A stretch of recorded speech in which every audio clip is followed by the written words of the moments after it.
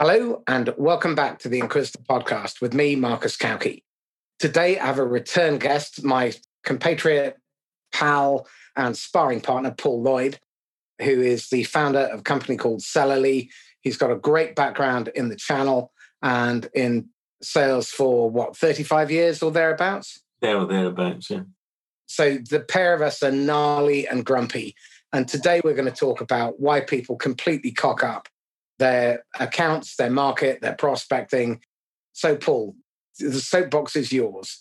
Let's kick off with, what is it when you look at vendor organizations, what is it that really pisses you off about the thinking that management and leadership have about their approach to go to market? I think vendors in the channel, it's all about volume. So the basic sort of premise is, if we get 300 resellers and they all sell one, we'll have sold 300. And then there's this strange notion that if you go to market and you give them some inquiries so they get their first orders, then they're suddenly going to think that's a great idea and pick your product up and make it strategic. And I think that sort of scattergun approach is just a nonsense. You need a more targeted, more focused approach if you want to win new business. Absolutely. And I have to say, agree with you 100%. I see so many people pilot high, sell it cheap. What they forget is the cost of customer acquisition, the cost of partner acquisition, the cost of wasted leads. I'm talking to companies where they have between 0.5% and 6% conversion rate. And they think that's acceptable.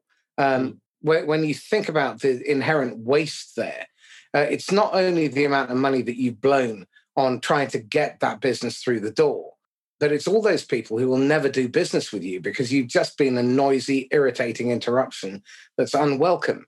And you've got partners who will go cold on you, and they might do one deal, but that's it. And you've just spent a whole load of money trying to recruit them, onboard them, train them, provision them on your PRM system and everything else. So let's cut to the chase. What's your recommendation? If you're speaking to sales leaders, what are you recommending that they do instead? Obviously, there needs to be some context. So when I started all those years ago, I was in enterprise. And the basic premise, the company I worked for, we sold to the Times Top 1,000 companies. That's our target market. And we had a number of salespeople, and we carved up that 1,000 amongst those salespeople. So we didn't have a geography. We had a list of named target accounts. We knew that they were big enough. We knew they were in the market. We knew that they essentially bought what we sold. And there was requirements. And our job was to go out and win those accounts. Now, in those days, you couldn't do that with the SME space because you couldn't find out, simplistically. Whereas you'd have spent hours and hours and hours researching small businesses. Whereas today, I can find out more or less anything about a business in 15 minutes. Now, when I go out and see somebody, I profile it from LinkedIn, Google search, a bit of business information, so that when I actually sit down and talk to somebody, in some cases, I know more about their business than they do. The whole premise is that I have my territory is that list of target accounts that the company I'm working for wants to do business with, and my job is to go out and do it. I was listening to a really interesting webinar that Jay McBain was speaking at yesterday, and he was making the point that the whole buying process is being digitized. It's being automated to a large extent. And in fact, Gartner's study that was released in October 2020 says that 33% of buyers want a seller-free buying experience. And they're savvy. They've got the sum total of human knowledge with a few strokes of the keyboard and a few clicks of the mouse. And if we're going to be relevant, we have to change our behavior and change our approach. So I look back at your early days when you were working your patch within your 1,000 accounts, how much knowledge and research did you put into the individuals within your target accounts? Individuals was difficult because at the time they were a name in a book. But I mean, we would look at their accounts, we'd look at their market, they'd look at their competition. There used to be a thing called a computer users yearbook, which I remember that. Well, I don't think you can get it anymore. I have looked because I wanted to get a copy to hold up when I'm speaking. This is what I had to use, type of thing, but I can't get hold of a copy. But the Computer Users Yearbook used to tell you what they used. So were they DEC, were they IBM, whatever. And so you'd put all of that together and then you'd have to go and see them. So you've then got to get in to see them. And, whatever the tactics and the strategy is that you use to do that. And today, as I say, it would take hours back then. Today, I can do all of that in 15 minutes on the mobile phone on the train. And there's no excuse not to. But I think the important thing is that what you're not doing is you're not chasing useless marketing leads, or you're not chasing the volume of stuff that comes up. And when you actually get to see them, you're adding some value. People want a sales-free process when the people are not adding value. If you're adding value in that chain, they will make time to talk to you. If you're turning up saying we're the cheapest, we're the fastest, we've got it in stock, they can get that from Amazon. They will engage with you, they will talk to you, but you've got to have some value to add. So it's market knowledge, it's understanding the problems, it's understanding the businesses that they're in. What I see far too often, you've touched on it, is that salespeople are not bringing any value to the conversation. So all they are is an unwelcome interruption.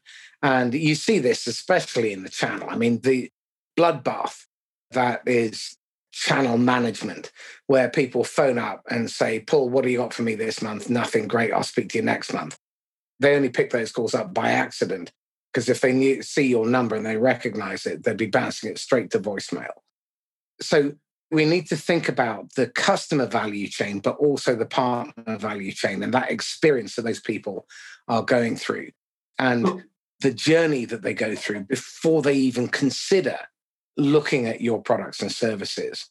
But as a vendor, if you understand the marketplace and the players in the marketplace, you should be able to identify, it doesn't matter how many, 35, 50, 100 resellers that, or MSPs or VARs or whatever we want to call them in this day and age, but you should be able to identify the ones that are right for your product and service and be able to articulate the business solution as opposed to the product and where it would fit in their portfolio and how it matches with the other products in their portfolio, and then how they're going to make more money or have less support calls or whatever it happens to be.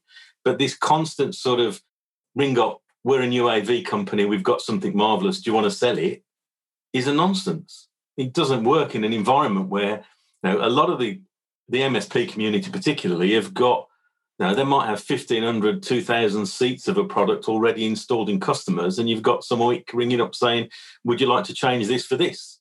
Without any understanding of what's involved in taking the one out that's there and installing a new one. They've got no concept of that. It's just, we can do this a bit cheaper. In the big players, then, again, it's not positioned strategically. If you're running a channel partner, if you're doing it properly, you've got a product set that you're out promoting and you're not closing your eyes to other things, but it has to have a benefit. It has to have value for you to take it on board and resell it, unless you're selling boxes. And there's nothing wrong with just simply selling products. I've got a client who sells products, never made as much money as he has in the last 3 months. He's 4 or 5 salespeople, have been in the market a long time. They can source, they know where the products are, they know what the products are, they know what's in short supply, and that's their added value. Somebody phones them up, they know where, how much, when they can get it, what the comparisons are, what the competitors are, and that's their added value. And that's a service in itself that is over and above going and buying it from Amazon. Is it the service that is causing him to see that growth? Or is it the fact that he happens to be selling that product? It's a combination of his service and, inevitably, some of the product. But he's got an area of, he inevitably, like all of them have, he's got a sort of a specific area that looks at security, and he's picked up a couple of strategic security products that he can engage with the clients with. And he has his salespeople have targeted accounts because I've worked with him for sort of 18 months. So they take the new products to their account base to engage with them for a bigger relationship. But strategically, he gets in and, the nature of people have been spending a bit more money, but the service that he offers is intelligent people, knowledge of the market, the ability to buy and deliver. He can deliver anywhere in the world, but his added value is that knowledge around shipping that box. Whereas the majority of the people I deal with, they're service providers. So, their value is looking after and working with and doing on the sort of the day-to-day on-site support type stuff. But in terms of going out and winning those customers, they need to know who they are and that they're in the market and not just anybody. Get me some leads. I mean, I've worked for vendors. You go and talk to the majority of the channel partners and they'll say, what do you want? We want leads. We want marketing fund. Right. Okay. Because I think one of the challenges here is that vendors have a tendency to think that the customer and the partner think about their product. Whereas, in fact, the reality is they don't give a damn about the product. Absolutely. What they're looking for is outcomes. And they want to move from where they are to where they want to get to. They've got a problem that they want to resolve. And the challenge is to get your salespeople, your partner salespeople, to think as the customer, which means that you've got to get away from thinking that it's ever about the product. You need to have salespeople with good business acumen who understand the market in which the customer operates and the environment that they're operating in, the challenges that they're facing, how they are measured, how they're compensated, who's looking for them to fail. And you need to have good emotional intelligence. You've got to be able to read the situation. But I think that far too often, I put this down to a problem in the recruitment process, because I think far too often what hiring managers have done is they've just put a warm body on a seat. And I don't think they've invested anywhere near enough time in the recruitment selection process, deselecting out the wrong candidates, selecting the right ones, making sure expectations are properly established right from the outset, making sure they're pre-onboarded, onboarded, trained, coached, held to account, planning, all of this stuff. If I look at my behavior, your behavior, and the behavior of top salespeople, there is a system, a structure to it. You don't just pick up the phone, wing it, and hope that you can vomit out some product information and someone will miraculously hand over their credit card details. That just doesn't happen anymore. There's been a sea change. So again, I've got a long history in this, but in the early days of me doing it, we had sales managers that understood sales and management. And over time, a lot of those have now, the majority of those, as far as I'm concerned, have now retired. But they haven't been replaced, because we went through a phase where it was, we don't need management. The salespeople can go out and do it by themselves. It's all going to be automated and it's going to be wonderful. So they took out middle management. And we now have a situation where there aren't sufficiently numbers of good salespeople coming through to be good managers. And a good salesman doesn't automatically make a good manager. In fact, to some extent, they're sort of polar opposites. But if you've got somebody coming on board as the sales manager, you should be able to explain what your proposition is and get them targeting the specific accounts and working with them and helping them to support them. So you're actually supporting them to succeed, rather than, in a lot of cases at the moment, it's a challenge to fail. There's a desk, there's a chair, bring me some business. If you haven't done it in 3 months, I'm going to fire you. And a lot of the companies haven't got the money to invest what is absolutely needed to sort of move those things forward. So, all the things you say are right, but they should be handled within the management structure, within the businesses and the vendors. I had an argument I say recently, we haven't had any events in the last 7 months, have we? I had an argument with a vendor last year because they insisted on talking to me at one of the shows, and I'm going, I'm not a prospect, leave me alone. But no, they insisted on talking to me. So I said, so what do you do then? And she said, we sell backup solutions. I said, who do you sell to? She said, MSPs. I said, but you don't, do you? I said, you should be selling to the end users. You should understand the end user's problem to be able to get the MSP on your side. No, we sell to MSPs. So MSPs buy your products and use your product. Well, no, their customers use the product. So you're selling to the customers then. Yeah, so it's the customer's customer or the partner's customer.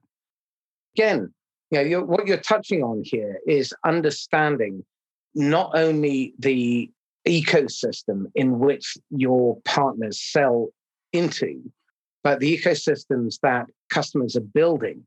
Because you might have a backup solution, but that is one cog in an entire machine of moving parts, which is part of their IT strategy, which is a component that underpins the business strategy. And I think that there are far too few salespeople out there that recognize that big picture and look at it through the user's eyes. I've interviewed a really fascinating character, a guy called Bob Mester. He wrote a book called Demand Side Sales. And it is just one of the best books I've read in the last 30 years. He is a product designer. He's got 5,000 products to his name. And he was trained by W. Edwards Deming. He was apprenticed. He went over to Japan when he was in his early career and worked with Deming. So he's got that really analytical mindset. But the problem that he faced was he was producing products and he was struggling to get people to buy them. And so now what he's been able to do is create this really healthy understanding of the journey that buyers go through. Because the way he's analyzed it is they have a first thought because they have a problem and they start making space for solutions. And they go into this passive looking phase where they're learning how they might solve their problem. And then they start connecting the dots and seeing possibilities. And this is where they go into active looking. And this is where they go through the first and second false RFP phase. So gathering information, defining the specification. And then what they do is they use that process in order to make trade-offs. And they disqualify this one. They look for these features, these capabilities. And then they make their decision on the basis of all of those trade-offs and the compromises they've had to make. And then they start using the product. And it's at that point that the buying decision is made, but the sale is only complete after they've been using the product or the service for a long time. They're building the habit. But that's really when the real selling begins, because this is where an interview I released it this week with a lady called Caroline Pino. She got diagnosed with cancer in her first month in her new company, decided that she wasn't going to lie down and just take it. So she decided she was going to work with 3 or 4 customers and only them. And her opening line was, I'm here to help. I want to see exactly how we can help you achieve your objectives. And I'm going to do everything I possibly can. Now, bear in mind, she can only do about 2 hours work a day because of her energy levels with the chemo. And she's smashing out of the park. At the end of October, she was at 300% of quota. I asked her, so what are you going to do with the rest of the year? Well, the year's not over. So she's looking at about 325, maybe 350% by the end of the year. She's got a couple of big deals waiting to come in. But what she was doing was partnering with the customer. Now, whether you sell direct or you sell through third parties, VARs, MSPs, SIs, whatever, you need to partner with your customers. And you've got to think as the customer. You've got to work out what it is they're trying to achieve, how we can help, where we fall short. The best example I ever had of that is we tendered for an insurance company's business a long time ago. And we sat down and they were based in Swindon and they called us to their offices and they gave us a 4-slide presentation of what they wanted. They were very specific, and it wasn't so much the products, it was the service that they required. So the installation service, the removal service, they wanted us to stock some of their products and so on. So, and they gave us a 4-slide presentation. This is what we want. This is what we want to achieve. These are the issues that we have. Have you got any input? So we had some input into that, and we ended up with the 4 slides. And we went away and we spoke to all the various departments within the business, and we put together a solution for them. And we actually, what I did then was I annotated that on their 4 slides. So there's no RFP. There's none of all that paperwork. It was a straightforward, come back, sit down, and we went through it and we gave them what they asked for. Our competitors, when they went back to them, they said, that's not what you want. What you really want is all of this. And, we got the business, and it was a very profitable service account because they knew exactly what they wanted. They know how they wanted it managed because it's their business, and we understood that. We added our value as the suppliers of IT stuff and services, and we walked away with the business. I don't understand why it doesn't happen more often. The vendors try and dictate because generally speaking, they've only got one or two products that are any good to sell. The resellers are under pressure in a lot of cases from the vendors to actually do more. And so the end user client, the people who pay all of our salaries, because they're the only ones that actually pay for it and use it, are forgotten.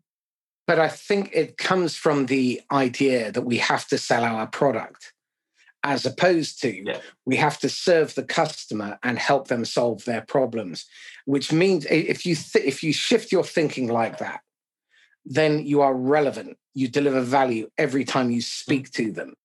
They invite you in. They welcome your call, as opposed to you just trying to break through this wall of noise. And, because the other thing that really pisses me off is all these people who have, since I changed my role from training and coaching to being a CRO, my inbox in LinkedIn has been inundated. Probably 30 a day, people trying to peddle me their shit, but it's all automated stuff. And what's even more depressing is the number of people who keep trying to sell me solutions so I can increase my coaching business. I don't know what's happened, but now that I'm a chief revenue officer, they're going back to 3 jobs past, and they're using that as their keyword search. And so I'm just getting flooded with all of this stuff. One guy today asked me, I've had a look at your profile, looks really interesting, would like to know whether you sell B2B or B2C. Now, clearly, he couldn't possibly have looked at my profile because it's fucking obvious. I only sell B2B. Everything on there. I've started reporting them. Right. So if I get that, I report it as spam. And if 5 people report them, their accounts get suspended because it's automated. I'm very specific in terms of who I connect to on LinkedIn. And I've got the same going on all the time at the moment. And most of them are lead gen. And I actually wrote back to one the other day and just said, does this actually work? I got the email on LinkedIn, then I get an email because my contact details are on LinkedIn. And then I get the one 4 days after because I've been too busy to read their first one. Then I get the one that says you were obviously busy when I sent you the first one and the second one, so can we do it on this one? Then you get the fourth one that said, we understand you're really busy, but could you look in my diary and put a time that's convenient for me to talk to you about a product that you don't even know? And so it goes on. And I just think it's a complete and utter nonsense when, again, the essence of this is if you turn that around and give these people 250 known customers, clients, prospects that are in the market that fit the profile and say to them, go and profile these people and sell to them because they're the people that use products and services like ours. You're solving a problem for them. Well, this then raises another really important question. Just because you have a total addressable market doesn't mean you should sell to or can sell to all of them. What you need to do is you need to know who your ideal customer is, what the qualities are that run through all of them. Now, once you've done that, then you need to do your research. And in fact, I work with a partner of mine, Gap in the Matrix, and it's really fascinating.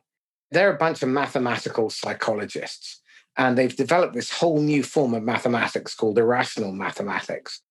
Your views on the world are probably fucking barking mad to me, and mine are barking mad to you. But to each of us, our views make sense.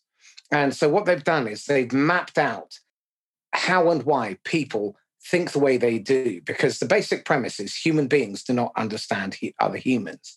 And if anyone doubts that, just look at how screwed up your relationships are at home. Your husband, wife, partner, your children, your parents, your aunts, cousins, uncles.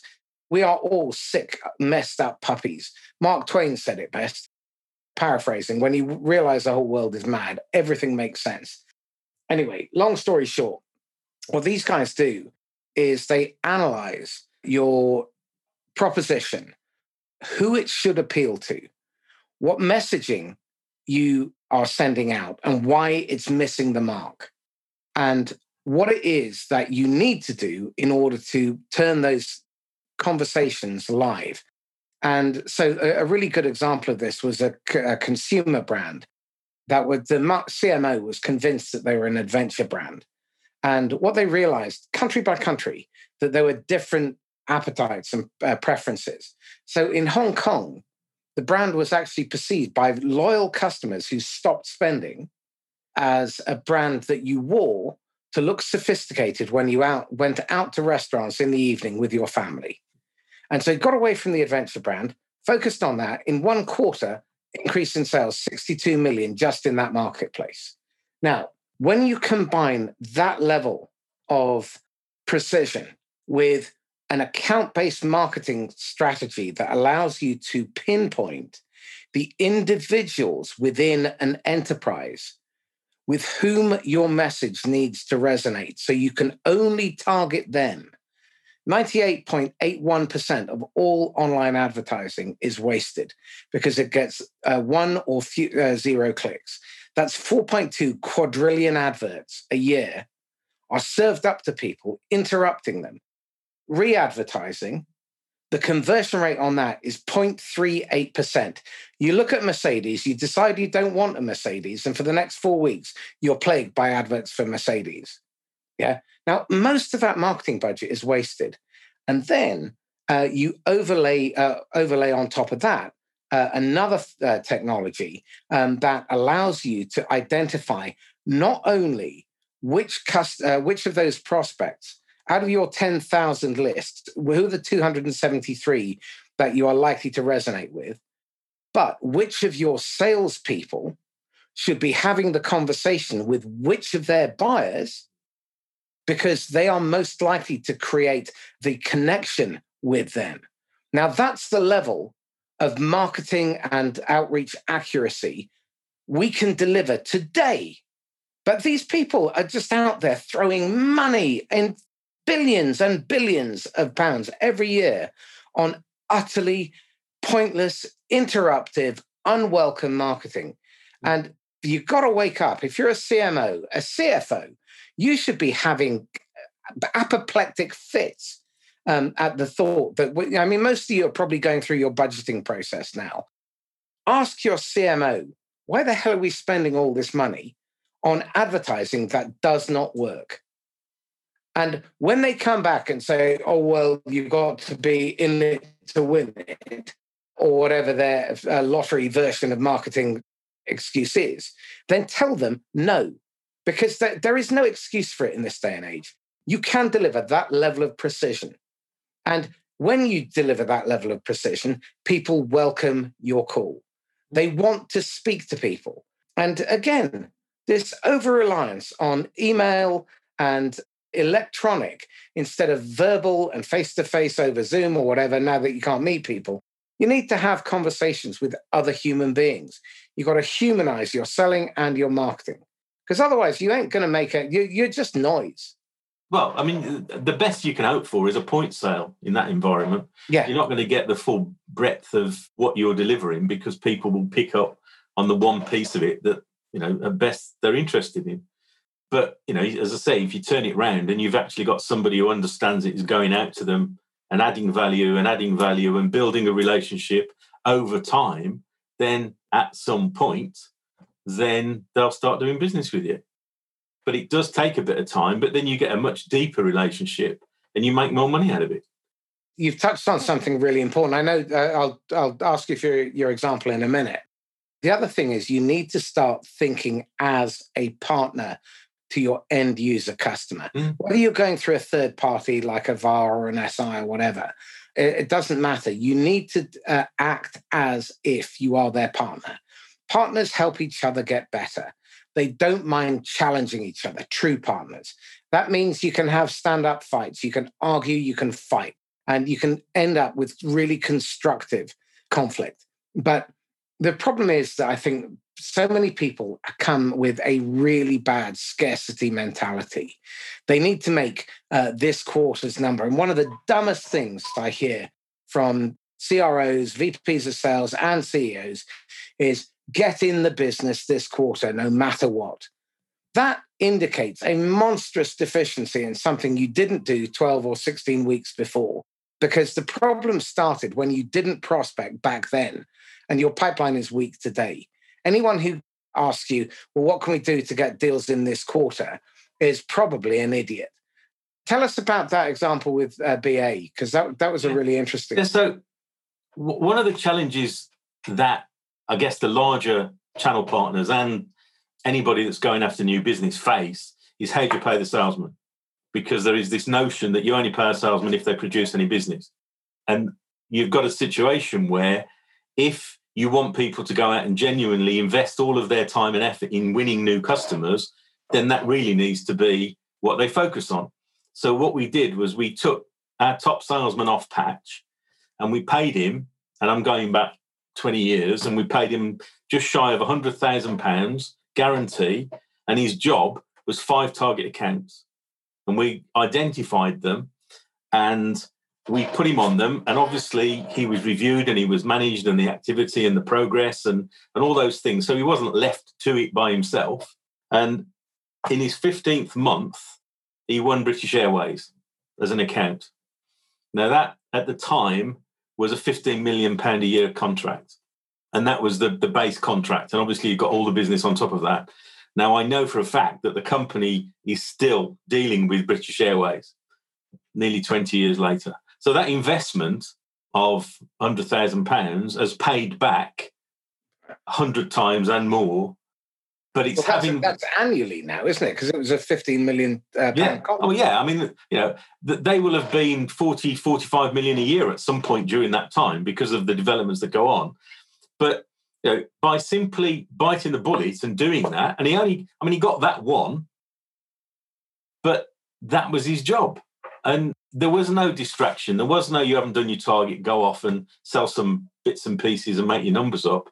It was a focused, planned, strategic approach. And there were others. I mean, one of the other bigger partners at the time, they used to pay their major accounts, their new win major accounts, they would give them, again, 2 or 3 target accounts, and they'd pay them a basic, and then they paid them a quarterly bonus on the basis of if any of the vendors went in to talk to the senior management and told them something that was happening in the account that you were targeting that they didn't already know, you wouldn't get your bonus.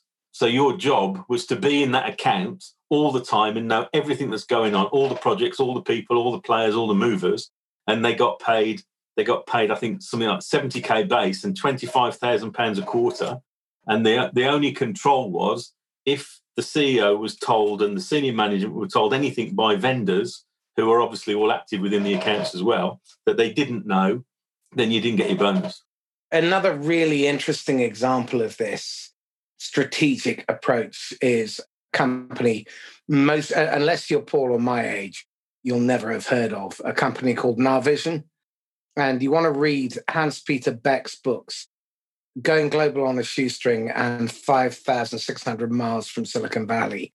And this is all about having 1 or 3 or 5 really key target accounts that you want to bring on board. At the time, Navision was the single biggest tech acquisition that had ever happened. And Microsoft absorbed them into their portfolio. But this is about thinking strategically instead of tactically, having a growth mentality, having a partnership mentality. And you look at the successful companies across the board, these are ones that have that vision that there is something bigger out there. And they're not scrabbling around month after month for just to scrape through and hit their quota. Mm. And you touched on something which is really close to my heart, which is compensation drives behavior. What you measure happens, what you don't doesn't. And so you've got to combine the job design, with the hiring process. You've got to make sure that the compensation scheme drives the desired behavior, because most comp plans, as far as I can see, drive unintended negative consequences in so many cases. I'm not saying all, but many. No, I think in a lot. I mean, if the thing is, the strategy of the pay plan has to follow the strategy of the business. If you want to go out and win new business, you've got to have a comp plan that frees people up to go out and win new business. And that may be paying for events rather than paying for revenue. If you want account managers to go out and win more business within their accounts, they need an account plan with money paid for each particular type of business that they want to go out for. But step back a little bit and put some thought into how you, as you say, how you want your salespeople to behave. Because if 50% of my money is coming from the comp side of the business, and that 50% is what takes my kids on holiday or pays the bills, then I'm going to do whatever I need to do to generate that number before I do anything else. So, design it and make it proper. And also, and you've touched on something here, I don't know whether you did it deliberately, but let's give you the benefit of the doubt. You need to understand the individual personal motivation of the salespeople. Yeah. So when you're hiring them, you can coach them to that motivation. And again, I don't see a lot of that happening. Only 4% of sales or 6% of managers in sales globally are fit for purpose. Very few have a regular coaching cadence. Very few coach anywhere near enough. And what they confuse with coaching is actually either polishing up the armor and saying, look at the way a real salesperson does it, Sonny, or they tell. That is not coaching. In the good old days, and I think you benefited from this more than I did, because I remember my first 17 years of sales, I only had one coaching session, one ride-along in my entire career. And that was a real handicap.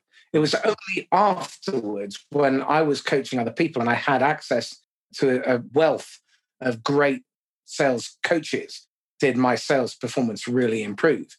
But if I'd had that in my early 20s when I first got into sales, I know that my career trajectory would have been massively different. Now, personally, those 17 years of constant failure, beating my head against the wall, complaining about the economy, our marketing, our pricing, our management, the competition, our products, taught me quite a lot of scar tissue, or gave me a lot of scar tissue. But I really wish, I have two regrets in life. One, that I didn't actually implement the CDs from a guy called Guru Ganesha Halsa 5 months before, and the fact that I didn't learn how to take coaching earlier. Now, if you are a salesperson, ask for help. There is no shame in it. Go out and find people who will mentor you, coach you, train you. I had a very dissatisfying conversation with somebody recently when I suggested that as part of our recruitment process, they reach out to people that we were going to prospect and ask those people in job titles that we were going to sell to be their mentor. And actually, that's a fantastic strategy. I've taught lots of people this. And they go out and they've got about a dozen different mentors who can all help them understand what it's like to be the customer. Now, that's gold. When I first started, I was an account manager for Jaguar Cars, and I worked for SCC, and SCC had recently picked up the Jaguar Cars account, and I went as an account manager. And I'd been there for 6-7 months, and I went to the senior purchaser at Jaguar and said, could you give me an indication of some textbooks or something to read about purchasing? And he looked at me like I'd kind of arrived from another planet. And he said, what do you want that for? And I said, well, from what I can see, purchasing is pretty much the same as sales, but from a different perspective. And it would be useful for me to understand the processes and the thought processes that you go through to be able to sort of help. But I did that, it was my idea. And all throughout, I used to go out and sit down with people and say, why have you done this? Or why are you doing this?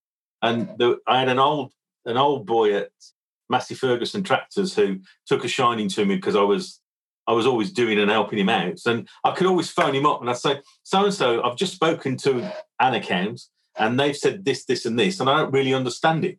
And he would go through it and he'd explain it and give me his view from his perspective. Absolutely. So, being able to ask, it should be second nature.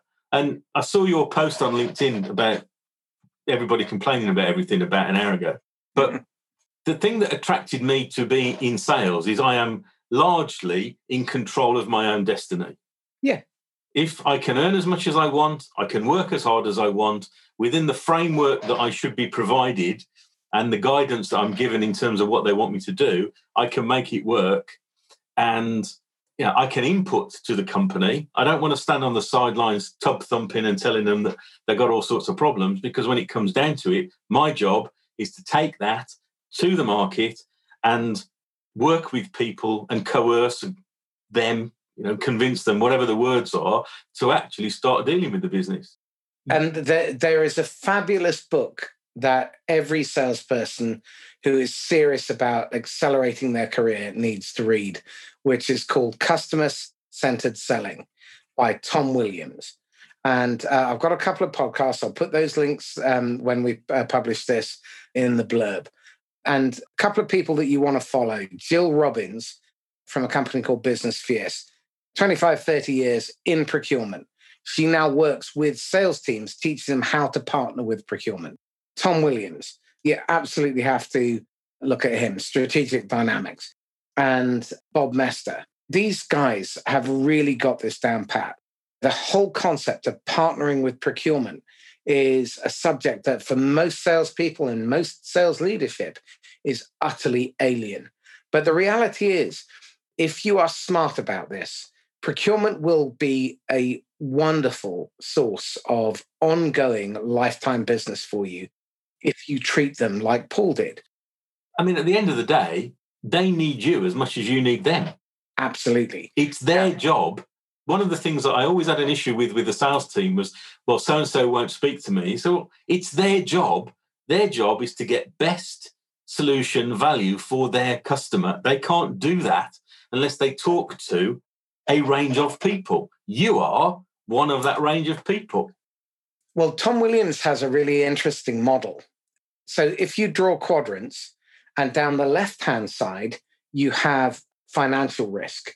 And at the bottom, that axis is supply risk.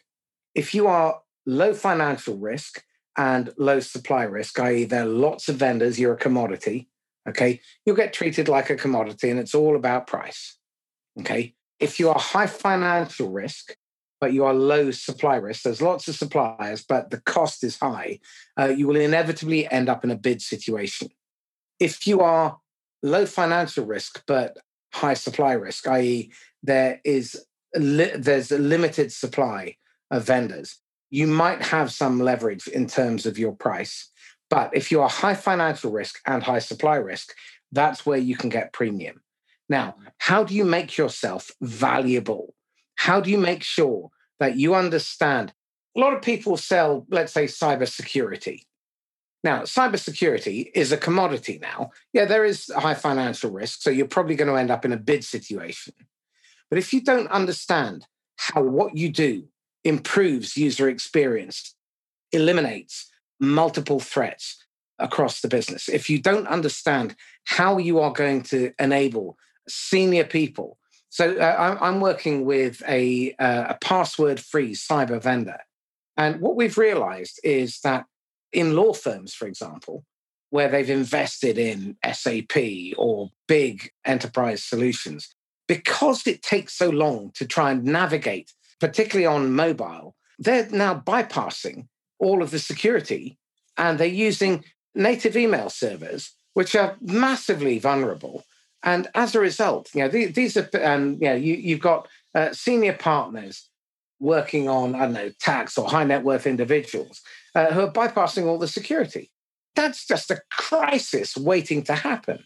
Now, if you can eliminate all of that friction so these people don't have that problem, then miraculously, you now bring value to the people whose money it is you're going to spend, and you move from the commodity quadrant to the value quadrant. You have to think hard. You've got to really focus your attention on thinking as the customer. What's the end user experience like?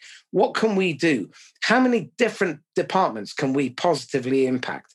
And procurement is getting all these problems lobbed over the fence at them.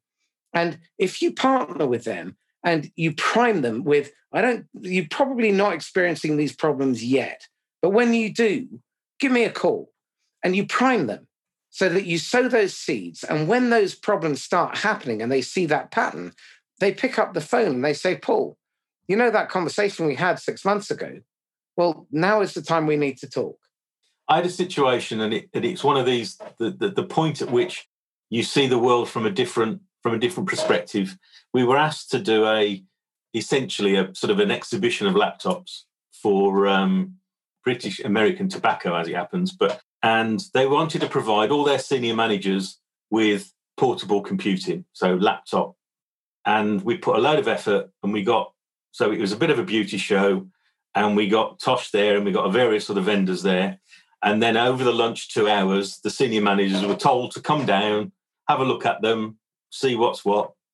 So we've got high-powered laptops. We got this, that, and the next thing. Every single manager came down and said, "Can I get it in my case?" The what? And the only driving factor of picking that laptop was whether or not it meant they had to carry another bag onto the aeroplane. Absolutely. And then they say, well, we do a bit of spreadsheet, we do a bit of email and a bit of Word. But the most important thing to me is that I can put it in my bag and I don't have to carry another bag onto an aeroplane. And you leave and you think, all this technology and all these millions of dollars of technology that are actually going into the development of these things, and all they want is to put it in their existing bag. I shall be using that story. Paul, thank you. This has been great. As ever, enjoyable. And it's lovely to find some grizzled old miserable veteran who has similar views. How can people get hold of you?